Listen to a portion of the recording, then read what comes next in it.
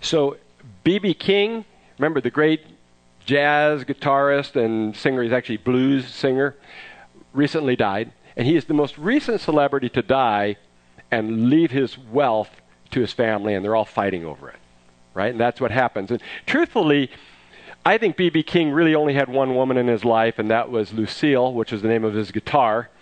But as the old adage goes, you can't take it with you, and Lucille has been left behind, and everybody's fighting over her. That's a lot how life goes, right? You know, you save up all this money, and then everybody fights over it. You can't take it with you. And that very topic surfaces in the midst of the passages that we're looking at in Luke. We've been looking at Luke, and we've been looking at what happens with Jesus and the Jewish religious leaders when Jesus draws a line in the sand. And that's our series that we're in, the Line in the Sand sermon series. And Jesus draws a line in the sand, and he basically calls these guys out, and he exposes them for their hypocrisy. And we know that they are now planning to do him harm. And he knows that, and everybody else knows that. And how he responds is surprising. Last week, he responds by standing up in front of everybody and saying, the only person to fear is God, essentially.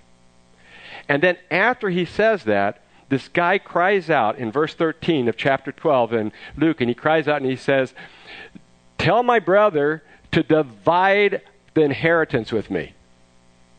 It sounds like something maybe somebody would say today. And Jesus sort of dismisses it, and he says, what you guys really need to do is beware of greed.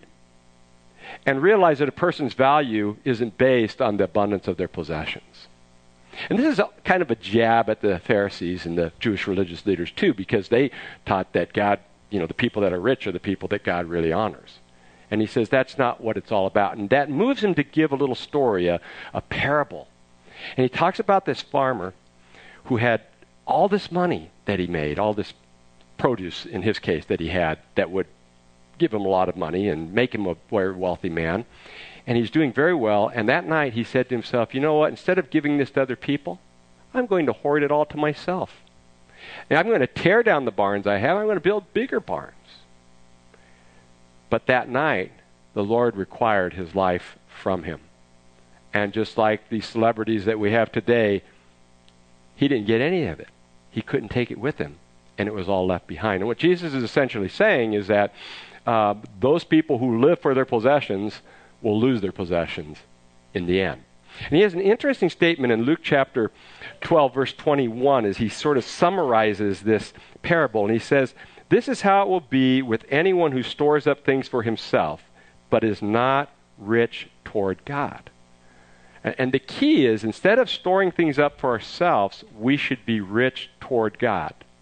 And he goes on in verses 22 through 34 to talk about what rich toward God is. And so we're going to talk about what that means today. But to do that, I am going to read the passage. I'm going to read it right through so we don't lose the flow. And then we'll go back and we'll break it up and discuss it. All right? You ready? Let's read Luke chapter 12, verses 22 through 34. Then Jesus said to his disciples, therefore I tell you, do not worry about your life, what you will eat, or about your body, what you will wear. Life is more than food, and the body more than clothes. Consider the ravens. They do not sow or reap. They have no storeroom or barn, yet God feeds them. And how much more valuable are you than birds? Who of you by worrying can add a single cubit to his life? Since you cannot do this very little thing, why do you worry about the rest? Consider how the lilies grow. They do not labor or spin. Yet I tell you that not even Solomon in all his splendor was dressed like one of these. If that is how God clothes the grass of the field, which is here today and tomorrow is thrown into the fire, how much more will he clothe you, O you of little faith? And do not set your heart on what you will eat or drink. Do not worry about it, for the pagan world runs after all such things, and your Father knows that you need them. But seek his kingdom, and all these things will be given you as well. Do not be afraid, little flock, for your Father has been pleased to give you the kingdom. Sell your possessions and give to the poor. Provide purses for yourself that will not wear out, a treasure in heaven that will not be exhausted, where no thief comes near and no moth destroys. For where your treasure is, there your heart will be also. Isn't that powerful stuff? I mean, that's vintage Jesus. So he's talking here about probably, I think primarily, he's describing what it means to be rich toward God. How can we be rich toward God? The first thing he says in verses 22 through 30, this is where he spends most of his time, is he says that we are not to worry about our possessions. Do not worry about your possessions. If you want to be rich toward God, you need to stop by worrying about being rich toward yourself here on planet Earth. And, you know, if anybody needs some seats, there's some seats in this section, and there's some in the back here, as you see some people coming in. Good to see you, folks. Nice to have you here. So, as we pick up there, so he's looking at this, and he's speaking to his disciples, who are his followers. Who are his followers today? We are, right? So, we are the followers today. So when he's speaking to his followers, he's speaking to followers for all of posterity. As much as it relates in context. Sometimes it's not in context, but for the most part, he's speaking to us. And he says, therefore, which ties it into that last parable that we talked about. So you don't store up your treasures here, you store up your treasures in heaven. How do we do that? We start by getting rid of our possessions, so to speak, not worrying about our possessions, not making that a concern of our lives. And he gives us 5 examples of why, or 5 reasons why we should not worry about our possessions. In understanding that, though, we need to understand a key word. What word is it? Worry, right? Yeah. You know what does we mean by worry? The Greek word for worry is often translated as anxious, but literally it means distraction. Not being distracted by things that are generally self-centered and counterproductive. It's kind of a negative word, and that's why most people are not worried anymore, but they are concerned. Right? I mean, we're talking about so let's just say we're talking about what we're concerned about today, all right? 5 reasons we shouldn't be concerned about things. The first one is that God cares about life in verses 22 through 23. God cares about your life. Why? He's the creator. The creator naturally cares for his creation. At the beginning of the Bible, in the first chapters of Genesis, it tells us that what God made, he thought it was good. He's very fond of it. That's why he's kept it these thousands and thousands of years. That's why if you look at your life, he's taken care of you in the time up till now. It's unlikely that anybody in this room has really, truly faced starvation or nakedness. He's taken care of you up till now. He's taken care of creation up till now. So why do we worry so much about it? The second reason why is because God cares for the ravens in verse 24. Ravens are probably a variety of the crow, and the crow is not a very well-liked creature. In fact, in Leviticus, I think it's Leviticus chapter 11, verses 13 through 20, it says that they were considered unclean by the Jewish people. And throughout antiquity, in the ancient world, people didn't like the crow so much. So this is a creature that's not really that popular, and yet it says that God takes care of the creature. In fact, you never have seen a crow working in a victory garden, have you? With overalls and a hoe? You don't see them doing that. They sleep, and when they wake up, the early ones are the first to get the worms, right? God has worms available for them. They have to work. They can't be idle, but God takes care of them. So why do we worry so much? Why do we work so much? And why do we sweat and get so concerned about everything? God will take care of us. We need to work hard, but we don't need to fall apart over it. God will take care of us. The third reason that he gives is that God controls our length of life in verses 25 through 26. Now, this one is a little bit tricky. It's a tricky translation because the word, it could be translated as it is here. It could be translated that by worrying we cannot add an hour to our life, but it could also be translated by worrying we cannot add a cubit to our height. Because this word in Greek could be either for age or for height. But it doesn't really matter because now it gives us 2 good illustrations. They both fit. If you worry about how old you're going to get, is that going to get you older? It's not going to help at all. In fact, science would say that it would actually affect your health and you might live a shorter life. So you can't do that. Why do you worry about how old you're going to get? Worry about how super healthy you're going to be. When it's your time to go, it's your time to go. You can only do so much. And how about your height? Now, Mitch is somewhere perking up on this one. It doesn't really matter, because there's not much you can do to get yourself taller, and a cubit is 18 inches, and how many people would really want to add 18 inches to their height? Okay, so the point is that why worry about it? Why be concerned about these things? What's going to happen is going to happen. You can't control it. A lot of this is genetics and circumstances. So enjoy your life. Take care of yourself. Work hard. Have fun. Don't sweat it. And then he gives a third one here, which is God cares about the lilies in verses 27 through 28. And he probably has in mind the beautiful wildflowers that adorned Galilee. And we see wildflowers around here, too. Who waters them? Who cares for them? I mean, yeah, God's taking care of them. We don't really do anything, and they grow vigorously, and they're absolutely beautiful.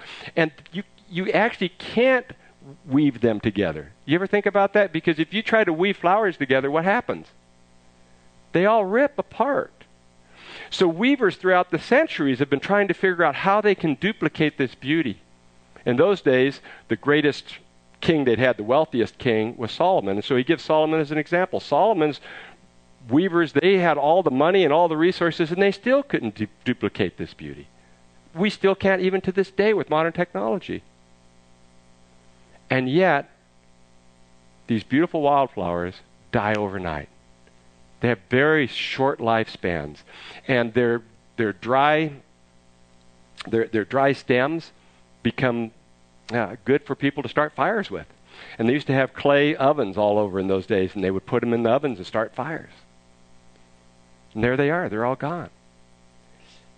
And yet God makes them so beautiful. If God takes care of them, why wouldn't he take care of you? In fact, as far as we've gone so far, in the face of what we already have talked about and the facts we've already talked about, how could we even doubt that God takes care of us?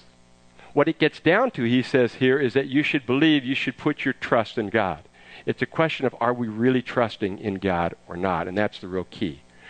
Before he gives the last one, he changes the word for worry. And the word that he uses for worry is now sort of elevated. Literally, it means puffed up or suspended, and it came to mean getting worked up over something. You know, when you get worked up and you have these mood swings and you go up and down and you're anxious and having trouble breathing maybe, and you're just, you're frantic. He says, if you're not dealing with it up to this point, you're probably getting to a point of being frantic as I'm talking. And he says, why? He says, have you ever noticed that God even takes care of the other nations in the next two verses? He takes care of the nations in, what verses are those? Verses 29 through 30. The word for nations is ethne, from which we get ethnicity. And the word can also be used for the Gentiles or the non-Jews. But in this case, as he points out the whole world or cosmos, he's basically saying he takes care of everybody, everywhere. He takes care of those people that don't believe in God. You ever thought about that? As believers in God, we're his children. He takes care of those who aren't his children. Why wouldn't he take care of us who are his children? Not only that, but he goes further to say in Matthew chapter 5, verses 44 through 45, he says he also takes care of those who are evil. God takes care of evil people. He gives them rain. He gives them sun. It's amazing how long-suffering and sensitive God is. And then once something goes wrong in somebody's life, they say, see how horrible your God is? How could you trust in such a God? And yet 98% of the time, he has taken care of everything that person has ever needed. And they've never given him a word of thanks. God takes care of us. So we shouldn't worry so much, but we need to place our trust in him. And that becomes kind of the natural transition here, is that instead of being so worried about our world and our possessions, we should get our eyes on his world. And we should put our possessions there. We need to focus on him. And so that's the next thing he says. What we should do, if we really want to be rich toward God, is we need to start by seeking his kingdom. In verses 30 1 through 32. Seek God's kingdom. And that's the most important thing that we can do. Have you ever noticed that there are two worlds that run parallel on this planet? And one is a physical world that you see with your eyes, and it's very tangible, and it's the world that we typically think of ourselves as living in. But all around us there is yet another world. And that world we sometimes see, but we usually just see it in a glimpse. It's a world that's not as tangible, and it's a world that's spiritual, but it's a world that's more important in the end. And it's a world that's eternal. And we need to live for that world. And God says if we live for that world that is His kingdom, that He is going to take care of our needs. And He does. And we could probably spend another hour in this room if everybody would share the ways that God, in different ways, has taken care of you through the years and taken care of your physical needs. I know when Carrie and I were first married, we went up to Portland, Oregon, where I was going to graduate school or seminary to prepare to be a minister, and we didn't have any money. And we had some jobs lined up, but it was hard to get jobs because they had a recession going on. And so we were trying to put everything together. We had hawked all of our presents. We had our extra presents. We returned them, got money for them. We took all the money we had given to us for our wedding, and we were out of money. And we were trying to get a job, trying to get something going, trying to go to school. And we told our friends, a couple friends and our parents, we said, could you pray for us because we need some money to make ends meet this week. And we needed $1,000. We never told anybody. And that week, in the mail, we got $1,000 from Carrie's grandparents. And nobody had ever told them. That kind of stuff has happened to me all my life in my relationship with God. And it's probably happened with you in different ways too. It's amazing how God provides. He just does. And people say, well, what if somebody kills you? Well, then, based on last week's passage, they've killed your body, but your soul will soar to heaven and you'll be rewarded for your faithfulness to Him. So you really can't lose. If you're in a relationship with Him. If you are seeking His kingdom. And that's the starting point, is have you come into His kingdom? Are you in relationship with Him? How do you do that? A, you admit that you're a sinner in need of salvation. B, you believe that Jesus died on the cross and rose from the grave. And He did that on your behalf. He died for you. And C, you choose to follow Christ and put your faith in Him alone. And if you do that, again, as we always say, come and talk to us about that. That's the most incredible decision that you could ever make. Now you're in, and you're seeking the kingdom. And you're part of the kingdom. And He goes on to tell us some other things that He does when we get to that place. The next thing He says is really kind of cool. Jesus calls us His little flock, which is language that He uses in the Old Testament.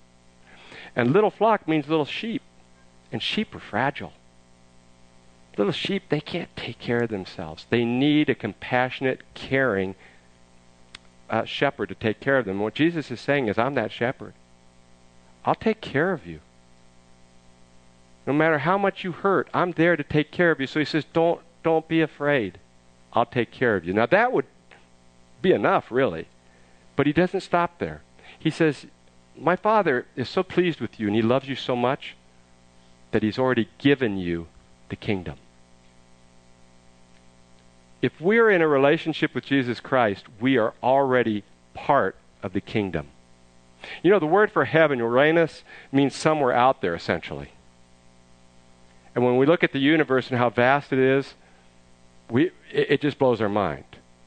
I'm one who believes that heaven is really another dimension, a matrix, if you will, that we don't see. That's all around us, even now. God is with us, and His kingdom is here for those that are in relationship with Him. And the benefits of that kingdom, when you start to think about it, are overwhelming. Now, this last week, I think 50 guys were interviewed to see if they were going to be Republican candidates for the presidency. Were there 50 of them? Or maybe I'm over-exaggerating. Maybe there's 49. And they're trying to determine who the next person is to even run for the president. In heaven, they don't have elections because they have the perfect king, and He lives forever, and He never makes a mistake. Right? And if on earth I want to talk to the president and I want to go and knock on the door to the White House, I could get in trouble. Now, I could wait until they were at a party getting drunk, the Secret Service men like they were recently, and I could charge on in, but they would probably eventually catch me, and if there weren't any surveillance cameras around, they'd probably beat my brains in. So, it's not a good situation, right? But if I want to talk to God, the king of his kingdom, the kingdom of God, I can talk to him any time I want. He's made himself accessible to me. In this world, we're constantly trying to reinterpret the Constitution, but God has given us a Bible that we have all this paperwork. You notice that on our planet, in our world? Everything gets so complicated, and yet the Bible kind of gives us guidance for everything we need to know. And then he gives us the Holy Spirit to guide us besides with the Bible. And he gives us people that are family to connect with us and to help us in this life, and the opportunity to tell others that they might come in as well. His kingdom is a wonderful thing. We don't need to worry so much. We need to get our minds on his kingdom. And then what we need to do, if we really want to be rich toward God, is not just get to know him and be part of his kingdom, but finally invest in his kingdom. And he says that at the end here in verses 33 through 34 that we are to invest in his kingdom. Have you ever made a bad investment? I have. We lost our shirts on one once during the, Great Recession. There's no foolproof investment that you can make on planet Earth. But if you invest in God's kingdom, that's where you want to invest, because that's where he takes care of us. It's really cool. He says if you invest in his kingdom, he will expand it and expand it. He's talking about your purse here, but your purse could also be your money box or wherever you would put your money. And what he's saying is it'll get bigger and bigger, and nobody can touch it. Moths can't eat it, and it's not like the trophies that rust away, because it's in heaven. It's taken care of for eternity. How do you put an investment there? This is where it gets a little bit sticky. It's counterintuitive. The way you invest into heaven is you take the money you have on earth and you give it to those people that have greater needs than yourself. And that's how you invest in heaven. That's what he's asking them to do. In fact, he's pretty extreme here. He says, take all that you have, all your money and possessions, and give it away. And then, after he says that, he says, God's going to reward you.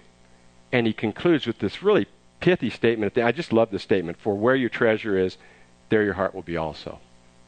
Have you ever thought about that? If I looked at your budget, if I looked at your, where your money goes, would it tell me that you invest more in yourself and this planet, or would it tell me that you invest more in God and his planet? I could figure out pretty quickly what kind of woman you are, what kind of man you are, by what you spend your money on. Tells us right then and there. There is a little bit of a problem with this part, though, of the passage. And you may have picked up on it. If, for example, everybody in this room gave all their money away, we would have trouble functioning as a church. We wouldn't be able to pay the bills here. We would lose everything. Everything would fall apart. We'd all be poor. It wouldn't make a whole lot of sense.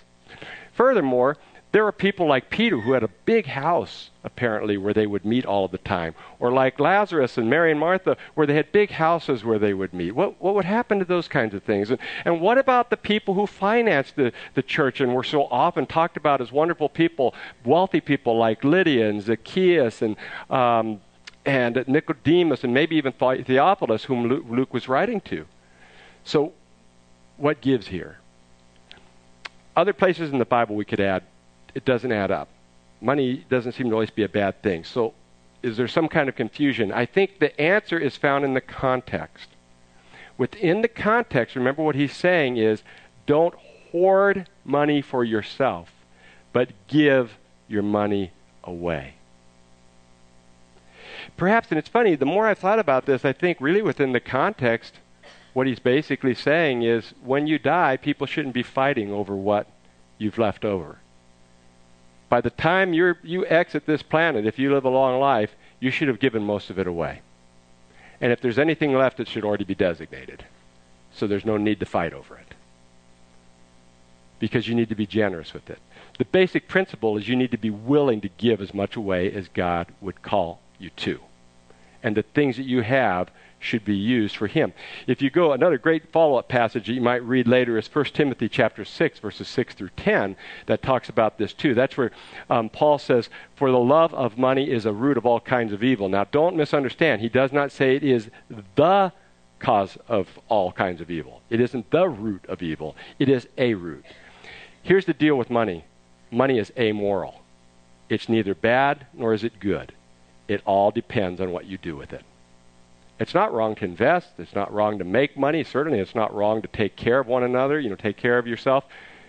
It is wrong to spend the vast majority of it on yourself exclusively and not take care of those that are needed around you. There's a second thing in context, and that is that the 12 disciples are the primary people he's talking to. There's probably 72 disciples as well around, but he's primarily talking to the 12. And what's going to happen after he dies and resurrects? What happens to them? Their job is to take this message to the four corners of the world. And that means that these guys have to be sacrificial. They're going to basically take a voluntary oath of poverty to do that. And there are people that do that today because that's the calling God has given them. Not everybody can do that. People have to stay behind to finance them. But there are people that go overseas as missionaries. And those of us that are behind, part of our job is to financially support them so they can do their job. But they're never going to have very much because of what they're doing. Some do it for short seasons. Some do it for a long time. Sometimes even like in starting this church, we had to think about it that we were going to take a loss financially for a season. That's going to happen. And that's okay because that's what God has called us to. There will be seasons in your life when God calls you and you have to say, God wants me to do this and I'm going to do it. It's not all about money. It's about doing what God wants you to do. Sometimes we may not like what God's calling us to do. But we need to do what He's calling us to do, and that's different for each person. And then finally, I have a question for you, and it's this. Are there any other ways to invest in God's kingdom other than finances? You ever think about that? I think there are. We could say that where your treasure is, there's your heart is at. And I think sometimes our treasures are in people. We invest in people. But that's in keeping with the Great Commandment. When we say our love for God leads us to love our world, we're not making that up. We actually get it from the Great Commandment found in Mark chapter 12, verses 28 to 31, that says that the Great Commandment is that we should love God and love others. Now, here's a problem. It sounds like two, right? Love God and love others sounds like two commandments. But really it's one, because if we truly love God, we will be compelled to love others. We can't help ourselves but do that. And so the two come as one. Anytime we love other people, we're showing our love for God. And Jesus says, for example, in Matthew 25, Jesus talks about when you love your brothers and sisters in Christ and take care of their needs, when they're hungry, when they're thirsty, when they're in prison, when they need support and encouragement of any kind, you are showing your love for me. And we'll be rewarded for those things. So it's beyond just what we do financially. It's any kind of act that we do to help care for other people. Now, let's make some applications to this. The first application that I want to take a look at today is what do we do with worry and anxiety? I'll tell you, I'm going to admit right now, I'm a worrier, okay? I don't worry that much about money and possessions for the most part because I've delegated that to my wife. So she has the background in that, and so she takes care of that. That helps me a lot. I don't. That's one thing that works. It's usually the person who's taking care of it has the issues. So that helps some. But I still do. We still have to talk about those things and look at them. And I worry about things I have to do around the house. I worry about people. I worry about you guys. I worry about the church. I worry about. That's my natural tendency. When I was younger, I used to spend nights up. I couldn't get to sleep. And as I've grown in my relationship with the Lord, I find I don't have that problem as much anymore, though I still struggle on and off. It's just a natural tendency for me. But I'll tell you what's helped me the most is Philippians. I look at this often, especially when I start to feel stressed. Philippians chapter 4, verses 6 through 9. It starts off, in Philippians 4, verse 6, it says, "Do not be anxious about anything, but in everything, by prayer and petition with thanksgiving, present your request to God, and the peace of God, which transcends all understanding, will guard your hearts and your minds in Christ Jesus." Now, it's interesting because in chapter 2, verse 28 of Philippians, just a couple chapters earlier, Paul says, "I am anxious about the state of the church." So let's understand this within, again, in context. It doesn't mean that there's going to be times when we feel anxious and worried, and it's natural. When we see especially a brother and sister suffering spiritually, or we see somebody dying, or somebody dies and they're suffering, that should cause some anxiety. We see struggles within the church, that should cause some anxiety. Things like that should bother us. But what he's saying is that we shouldn't just leave it there. When it bothers us, we should take it to who? Take it to him. Take those concerns to him. I've made it a practice of mine. I think it's helped me a lot in this area. Is every day I do this. Every day I take all my concerns and I tell them to God.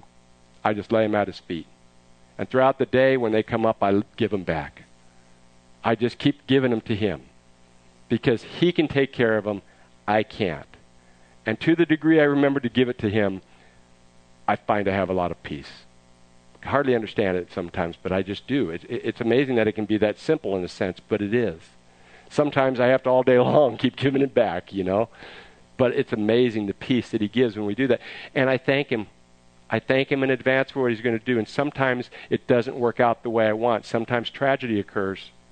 But I thank him because he's in control. I'm not. I take the pressure off of me. It's not about what I can do because I can't.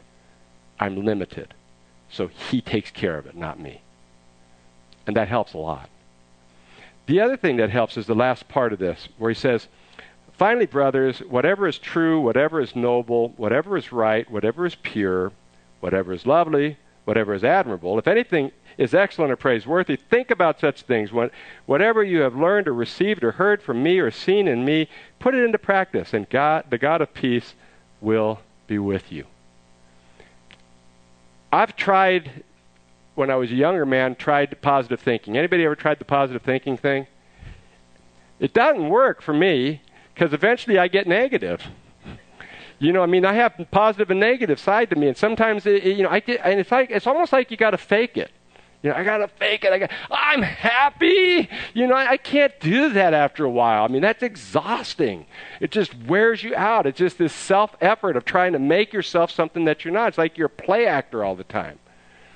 So what helps me is being able to identify the positive things that I already see going on around me. The things we talked about earlier. When I start thinking about how much God loves creation, when I start thinking about how he takes care of the birds, when I start thinking about how he takes care of the flowers, when I start thinking about how he's in control of how long I'm going to live or how tall I'm going to be, when I start looking at the beautiful scenery around Stanislaus County, then you know what happens?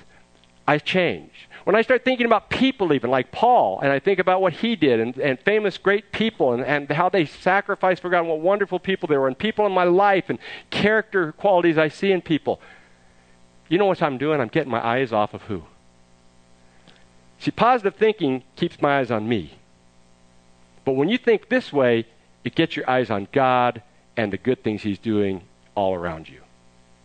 And boy, I tell you, that helps me. I'll tell you now, the people this isn't going to work for. I guarantee you this will not work for somebody who's not walking with God. If you have sin in your life that you haven't repented, this will only make you feel worse. You've got to get that right with him first, because that's the real problem, your anxiety. Your anxiety isn't, you're not really worried.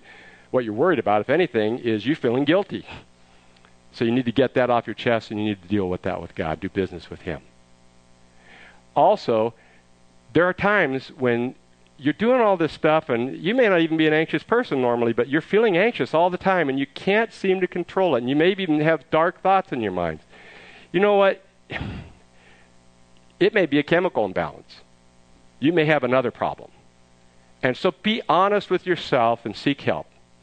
Come and talk to me. Come and talk to the other guys. And we have networks and people that we can help you work through that situation. So please come and check with us. All right? Now, that gives you a lot of it, but the next thing is, enjoy your benefits as a member of the kingdom. And we talked about that. Pray, read your Bibles, get involved in church and things. Just do what you're supposed to do. Tell other people about your relationship with Him, the people He's placed in your life. Invite them to church. Be kind to them. Be aware more of the Holy Spirit in your life. Be aware more of the angels that are protecting you and are all around you. Because if you're really paying attention, you'll be surprised how often you get glimpses of the other kingdom. Finally, give generously. Where do you start? Well, the Bible's pretty clear. You start with tithes and offerings. The Old Testament is full of it. A tithe is 10% of the income that you make. That money that you have, 10% goes to the temple. Problem is, don't have a temple anymore. So the money goes to the church. Now, technically, Jesus doesn't talk about this, so we could argue that He doesn't say we have to give a tithe, but He says we're supposed to be extremely generous. And so the basic idea is 10% would be a goal to shoot for. If you get beyond it. It's not bragging rights or anything. It's just what we do. I mean, you come to church. You give a tithe. You get into a small group. You pray. That's what you do. And it's an indication of where your heart is at. Are you willing to trust Him with that much money or not? And when you give to the church, by the way, the idea is not just to financially support us, but it brings resources for all the things that we do here. And it also, we work and network, and so we can get that money to people needs, like we have in certain crises. We've given it to agencies that have been able to help people. We have missionaries in Berlin and another one who works in countries where you can't get into. Least access countries, and so we can help in those areas. We give money to the Family Network, Family Support Network in town to help people that have financial problems. So we'll help in those kind of areas as well. So that's one thing. But if you can give beyond that, here's the deal: is you can give more beyond that. I mean, don't we love it when people are generous? God was generous. He gave His only Son. He asked us to be generous. So give more if you can, depending on how God has blessed you. There may be a neighbor that can't pay their bills, an older lady who maybe is by herself and can't pay her bills. There may be a young couple across the street that doesn't have any money to go out on a date. There may be someone who's lost their job. And you can think about who you can give to. And those are the people in your community that God has placed in your life. It's a way to minister to them. It's not always just telling them about God. It's taking care of their needs and helping them. Be careful who you give to, though, because you know what? There's a lot of swindlers out there. So before you give, make sure you really know the person in the situation. And I would also say, come to us if you want to give to an organization, and we can help direct you to one that might be a good one for you to give to. Now, we've talked about a lot of this stuff, and when we began, I began with an adage, right? And I said, you can't take it with you. I want to try to summarize all this as succinctly as I can today by adding to that adage. I'm going to put it this way. You can't take it with you, but you can send it on ahead. And that's what we've talked about today. I hope that's what you're doing, or that's what you will be doing. Join me in a word of prayer. Father, thank you that there's nothing we really have to worry about when we know you. We can trust you to take care of our needs, and we don't even have to worry about our money and our finances. I pray that as a result we would seek you more, get closer to you, have peace in you, and not worry about it, but actually be generous in giving to the church and to other people around us, and that you would use that to help strengthen your kingdom and help more people come into relationship with you and just take care of people as you love to do. Thank you that you're such a generous, loving, and caring God, and to pray that we would be more like that ourselves as we grow closer to you. And we pray these things in your name. Amen. Amen. Will you please stand and sing with us again?